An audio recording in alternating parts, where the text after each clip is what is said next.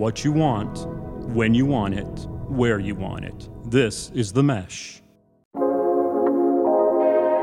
Have you ever been told that the audience is the most important thing to consider when you're writing? Well, in today's episode, I'm going to do a little bit of a twist and argue against that. I want to talk about not writing for others and actually ignoring your audience and the powerful writing that can come when you do. I'm super excited you're here. I can't wait to dive into the content, so let's get going. Have you ever stared at a blank screen when trying to write? You know that moment where the cursor is just blinking and blinking over and over again, but no words are there. Nothing's coming. You've got your fingers on the keys, you're ready, nothing. I want you to take a moment and just put yourself back in the last time you experienced that. Maybe it was earlier today, maybe it was a long time ago, depending on where you are in your writing journey. But I want you to feel that moment. What thoughts came up? What feelings came up? What just showed up in general for you? If any of your answers when you think back to that moment is involved thinking about what to say or how to say it, then you were likely thinking about the reader. You were likely thinking about your audience. And while I definitely understand the importance of audience, particularly as a business owner, when I'm sharing my message, I want to think about who I'm writing to. We've all heard that adage of kind of have that client avatar in mind when you are creating or writing and speak just to that one person. And I love that idea. But today, I want to make a little bit of an argument in a different direction. I want to make an argument for not doing that, at least not all the time.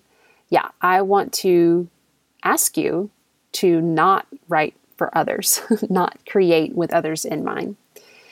And this is very much inspired from an article that Peter Elbow, who is a well-known teacher, researcher, and writer about a lot of things involved with writing, and he really helped create a shift of change around the 80s and 90s around ideas like writing to write, writing without the heavy influence of teachers, and writing as an act of expression. And in this article that was published in College English many years ago, it's titled "Closing My Eyes as I Speak, an Argument for Ignoring Audience."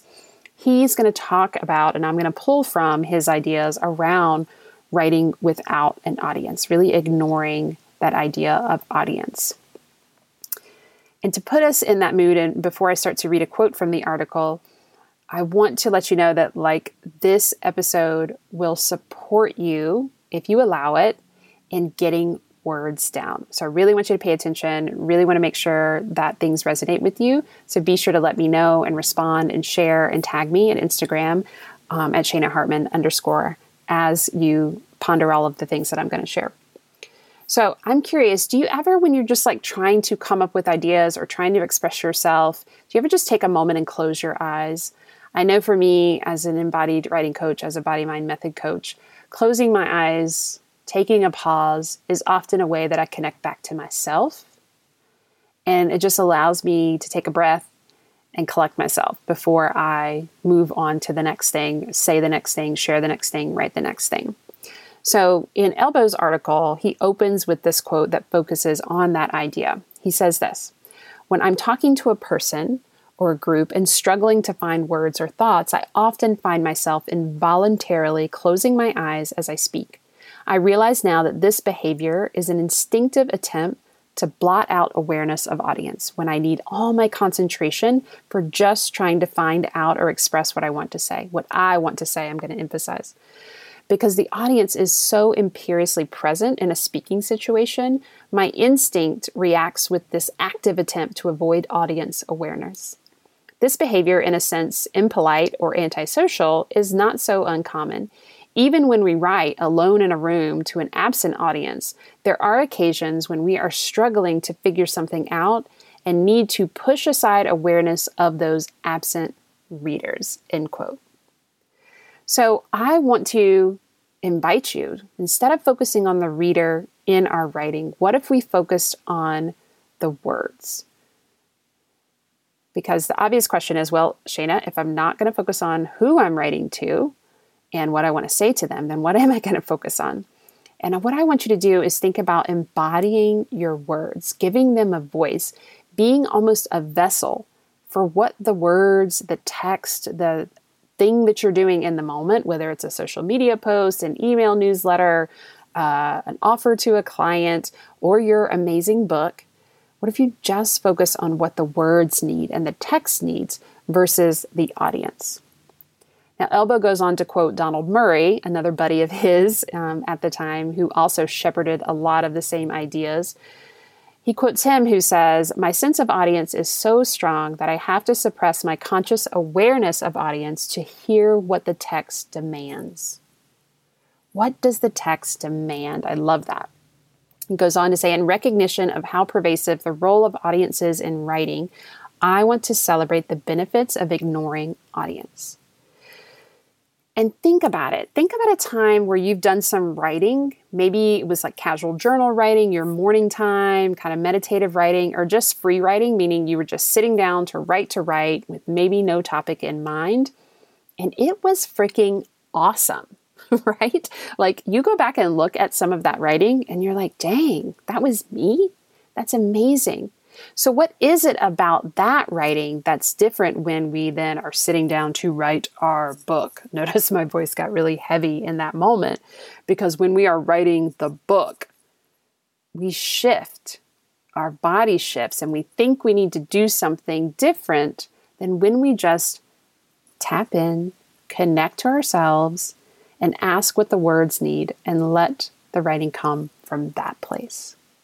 So just take a moment now. Just want to invite you to tune in. When you think about writing the book, those of you who I'm working with or going to be working with soon, when you sit down to do that, or wherever you are in the world, if you are writing your book, you're working on that, what are the feelings, what are the sensations in your body that show up?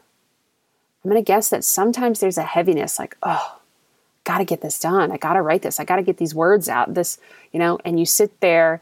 And I want you to notice, does an audience come to mind?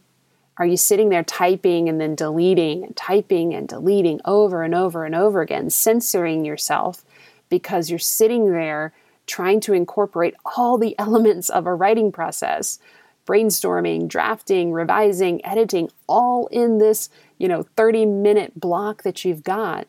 And oh, by the way, it better be freaking amazing words, because this audience that you're thinking of, this reader that you're feeling into, is gonna need to be moved. Can you feel the heaviness in that? Now think about and feel into when you just sit down and curl up and just let whatever is showing up show up.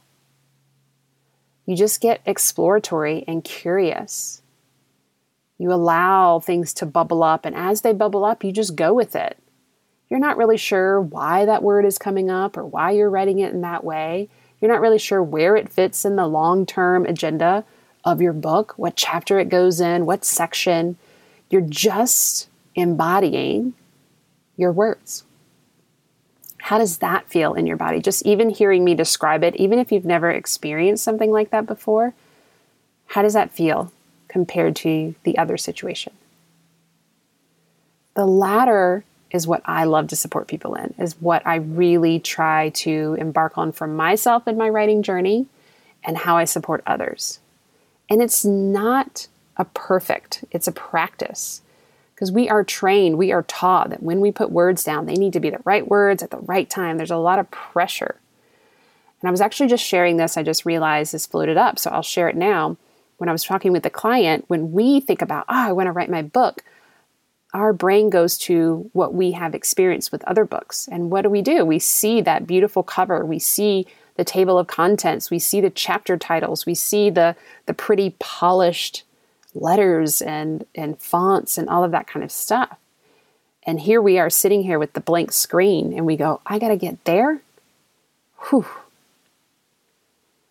Whereas when we just stay within our dance space, any Dirty Dancing reference fans out there, when we stay within our dance space and just focus on the words and giving, almost like personifying the words and allowing them to come forth, then what happens, and I'll talk about this later in future episodes, is we actually wind up connecting with the audience even more. Because what we love about the books we read is how we can see ourselves in them even when the author is not telling our story, right? So why would we try to focus so hard on the audience all the time and the reader and getting it right and saying the right thing, which we know just stunts us and keeps us stuck and doesn't allow the words to come out? Why would we keep doing that when we know that the best writing, the best stories are the ones where the writer is sharing their perspective, their story, and we connect with it. We create new meaning because they're sharing themselves.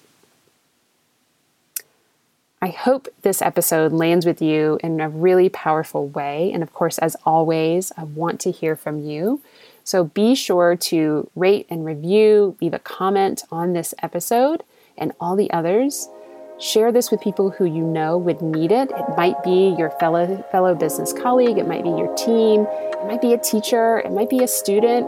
I love the idea of these episodes getting out to exactly who they need. And I just trust that that is happening.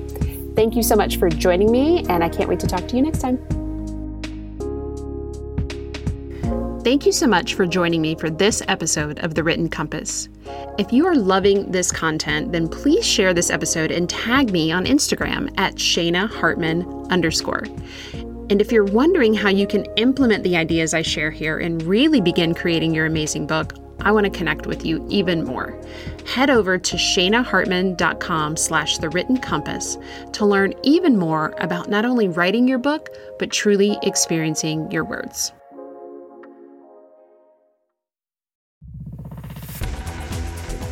You've been listening to The Mesh, an online media network of shows and programs ranging from business to arts, sports to entertainment, music to community.